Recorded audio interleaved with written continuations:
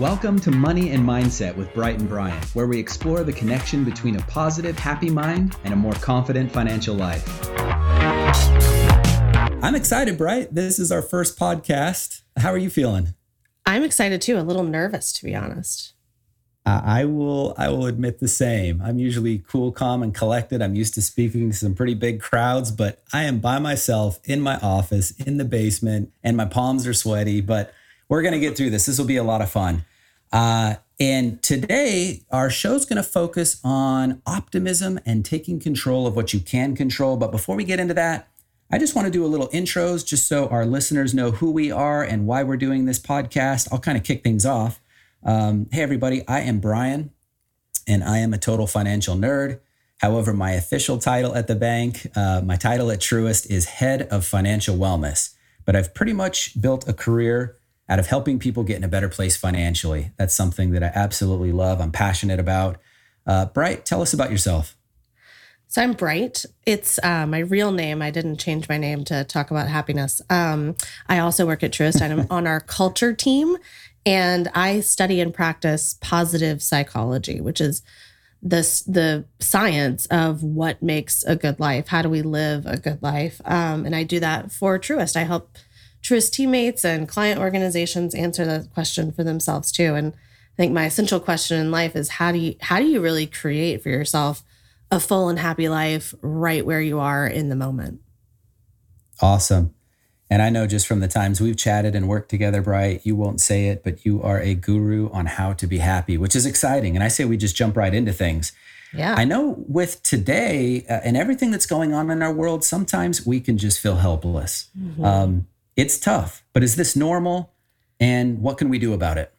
Yeah, it is normal. I mean, we're in very unnormal times. And what I've been talking to people about and people have been talking to me about is that, in unnormal times, everything is kind of normal. So every emotion that you're experiencing is valid. And people should know that from the start. If you're feeling, I've been hearing people talk about, I'm hitting this wall. I'm hitting this pandemic wall where things just aren't going the way I want them to, and I don't know what to do. And that's normal for now. What do you do about it? I mean, I think the thing that we can all do is take control of what we can control. The small stuff, the big stuff, really seize on what is within your circle of control and act on it. And when we act on it, that helps us feel more control, feel more positive, more hopeful. We feel better, and we're more likely to take that next step to do something else. But that feeling of helplessness is okay. The worst thing to do is to sort of make yourself feel bad about feeling bad, right? That's sort of doubling your suffering. Yeah. We don't need to do that. That's not helpful. No, that's good stuff. And tell me more about, this idea that we know helplessness is normal. It's okay. Tell me more about just taking control of what you can control. Give me an example of that. Yeah. So there's so many things that are out of our control right now, right? I mean, the pandemic in general, a lot of people are feeling upset about the political world for various reasons. When we are able to really look at the things that are within our purview, right? So the things that are directly around us. So things like, what you're eating, how you're spending your time, who you're spending your time with. When we're able to exercise maximum control over that, we get that feeling that things are going to be a little better, regardless of sort of what's going on externally. When we're in control internally, that's actually what optimism is. So a lot of people have this conception that optimism is, seeing things on the sunny side and always sort of flipping things to the positive. And that's not necessarily what it is. Optimism is really about accurately understanding what you can control and what you can't, and taking action on what you can control. So that's called optimistic explanatory style. And it's the way that optimistic thinkers think that help them get things done in the world and stay more hopeful and more positive in the end. Yeah, that's a fancy title. I don't even know if I could repeat that, but what I just heard is optimism is not always the same thing as positivity. Is that basically what you're saying? Tell me more about that. Totally. So what we see is really that optimism is a thinking style. And positivity is sort of the emotional experience that can come out of that thinking style.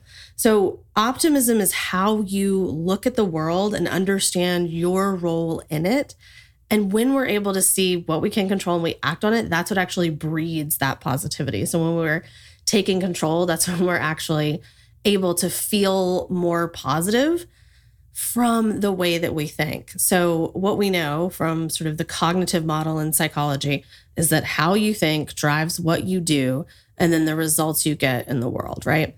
So if we're thinking optimistically, yeah, I think so too. I mean, it's kind of a game changer, really. And when we're able to think optimistically in this certain style, we see what we can control, we act on it, and that makes us feel better. That gives us feelings of hope, sometimes of gratitude, of pride, all of those good feelings that we need to sort of stay balanced in our lives and stay out of things like depression and high anxiety.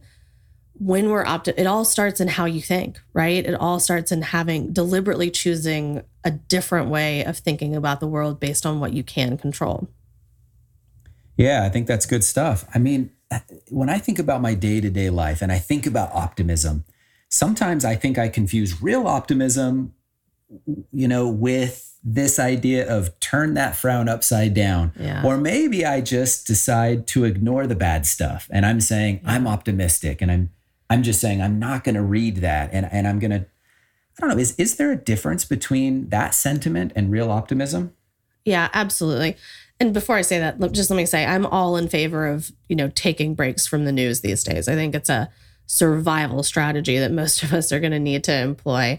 That said, a lot of people have that impression that, to be optimistic or to be positive means that you're kind of radiating sunshine all the time. And, when people give you negativity, you burst back with positivity.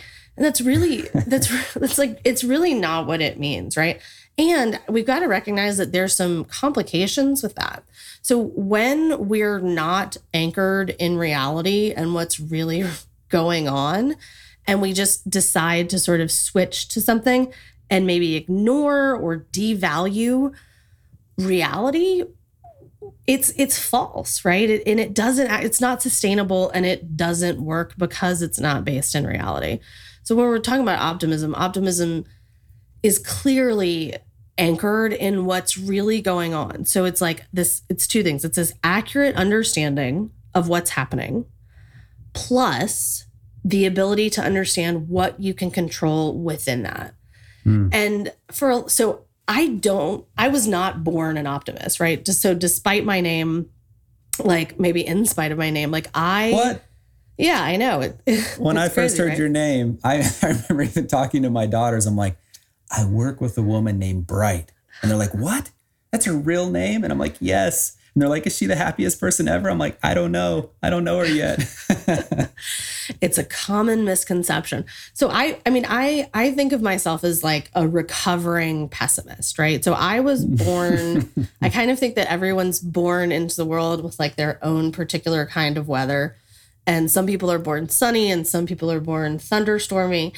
I was just born into the world sort of like partly cloudy with a chance of rain. That's just when I wake up in the morning, I'm not jumping out of bed and clapping my hands and saying it's going to be a great day, right? That's just not who I am. But the reason I call myself a recovering pessimist is that I've taught myself, and let me tell you, it's taken a lot of work and it still takes a lot of work, but I've taught myself to find what I can control. And it's been a huge relief for me to know that I don't have to be, little Susie cream cheese all the time, just, bouncing positivity at people. But what I can be good at, what I can get good at, and what's helpful is to know what I can control, right? What's within my purview, what's not, right? So the things that are within my purview are me, and the things that are outside my purview are like everything and everyone else, right? I can control me and the way that I'm thinking. I'm not going to be able to control you and the way that you're thinking. I might have influence over that, but I can't do that. But yeah. And I do actually I know I've heard you talk about this before. I know there's a difference between control and influence. I want to get into that in just a minute and kind of what that difference is, because I want to understand it better. But I find this fascinating that some of us have a tendency towards optimism or towards maybe a cloudiness and so forth. I will admit I am a real optimist. I do wake up and I think it's going to be sunny. I look at the bright side, and I don't know where this came from. I really don't. I've analyzed it and I can't quite figure it out. I mean, some of it is the way my parents brought me up, but I know some of it is just the way that I am. So you and I are different that way. I will say, though, it sometimes gets me in trouble because I'll give you an example. During COVID, when this happened, we just didn't know what it was. It was all new. All we knew is that school was canceled for a few weeks, and I've got 4 children. And I've got one in elementary, one in middle school, one in high school. So we cover the gamut. But when this happened, I got out my whiteboard and I was like, okay, Ford family, we're not going to just survive. We're going to thrive. And I wrote that down on the board, and everyone was like, oh, this is dad again, super optimistic dude. And I was all excited, right? Well, 3 weeks into this, I realized that this isn't going away. This isn't just 3 weeks of no school, because then we found out 2 weeks after that, look, we're not going back to school. And then I watched some very important activities of my children get canceled. And I have a senior in high school, and that was tough. Her prom was canceled. There was no graduation. She didn't get to go back to school and say goodbye to friends and teachers that helped her along the way. So anyways, as a father, I was like, man, this stinks. And now, 3-4 months later, my kids will see me frustrated and they'll look at me and they're like, Dad, are you thriving? And I just want to like wring their neck. And I'm like, oh. And so it's funny because COVID, I feel like, has just slapped my optimism down the drain sometimes. And so even myself, I'm finding it difficult. But I will say that sometimes I do just ignore the bad stuff. And I like what you said about you need to be grounded and rooted in reality, but also know what's in control and what's out of control. Well, tell me more too, Bright, about the difference between control and influence. What is the difference? So what's under our control is the stuff that's directly around us. So the actions that we can take. And the thing is, sometimes we misjudge what's in our control and what's not, right? So we've got to start getting really good at understanding what is in our control. And that's going to be different for every person, right? So, you have a different level of control over your 6-year-old than you do your 18-year-old, right? You've got probably more control over your 6-year-old and more influence over your 18-year-old. Influence is where we can make a difference in something, but it's not directly our decision, right? So I think of it sort of the difference between direct impact, which would be control, and indirect impact, which would be influence. So when my mom's doing something that I think she should be doing something differently, I can't control her, right? I can't make her do anything different. What I can do is influence her, right? And the way that I can do that is by talking to her, by being compassionate towards her, by understanding her position and trying to show her how I think and feel about it too. But in the end, I don't have influence over it. If you take it to a bigger scale, right? You think about sort of like things like politics, right? Like I don't have control over what any given politician is doing at any given time. But what do I have control over? I know. Too bad. So sad. I'll just have to run for office someday, right? What I do have control over is like my participation in our democratic system, right? What I do have control over is my vote, which is huge. And that's what we've sort of got to be able to suss out. And it's more of an art than a science, right? Understanding the difference between what you can influence and what you can control.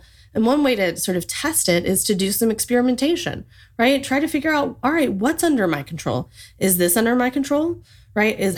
Are my eating habits under my control, right? Play around with that. So when I'm at home on my own, my eating habits are 100% under my control. When I go visit family, not so much, right? I might get to choose from some options, but what's on the table is what's on the table. So maybe I'll have influence there, but not control. So we can do some experimentation around this and play around with it in your own life and see where you have control, see where you have influence, and take action on those things that you can take action on. And the rest of it, let it be. This is honestly one of the hardest parts of this, is that when we identify that we don't have control or we have, little to no influence, it can be really hard to let something go. And it doesn't mean that those things don't impact us. They do, right? Absolutely, they do. But when we're able to let go of trying to have control, it gives us more freedom and more space to actually double down on what we can control. It's a really different way of looking at the world. Well, I think you summed up a lot of things in my relationship with my wife. We've got a great relationship. We've been married 20 years, but just like any relationship, we go through tough stuff. Sure. But I need to remember that I can control me. Yeah. And I can't control her, even though, and that's probably the wrong word. What I mean is I can't control our marriage, even though I have the best of intentions, but I can have influence on that.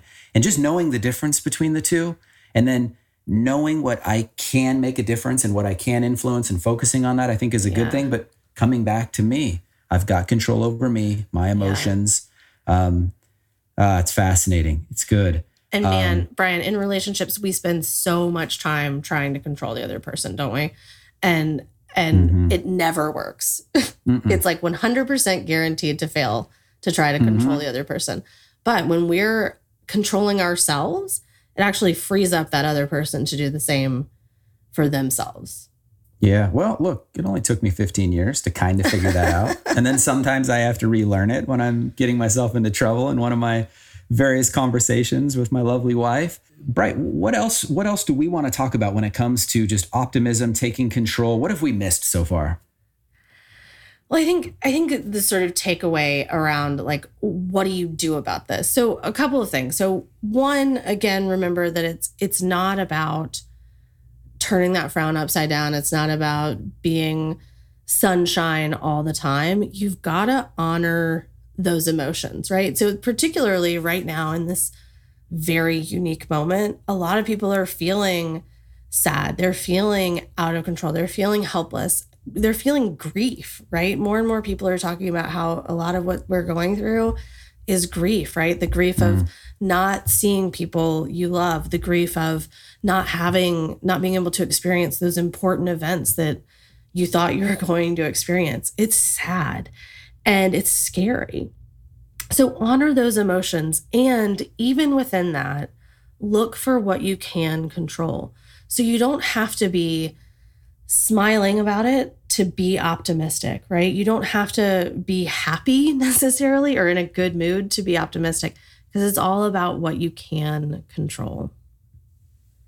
Yeah, that's good stuff. I need to remember that resiliency is connected with optimism, and it's something that we can all achieve regardless of our background or our personal starting point. And something I better internalize today is that happiness, it's not an accident, but it does take practice. And by doing a little bit here and there, I can change the way I think.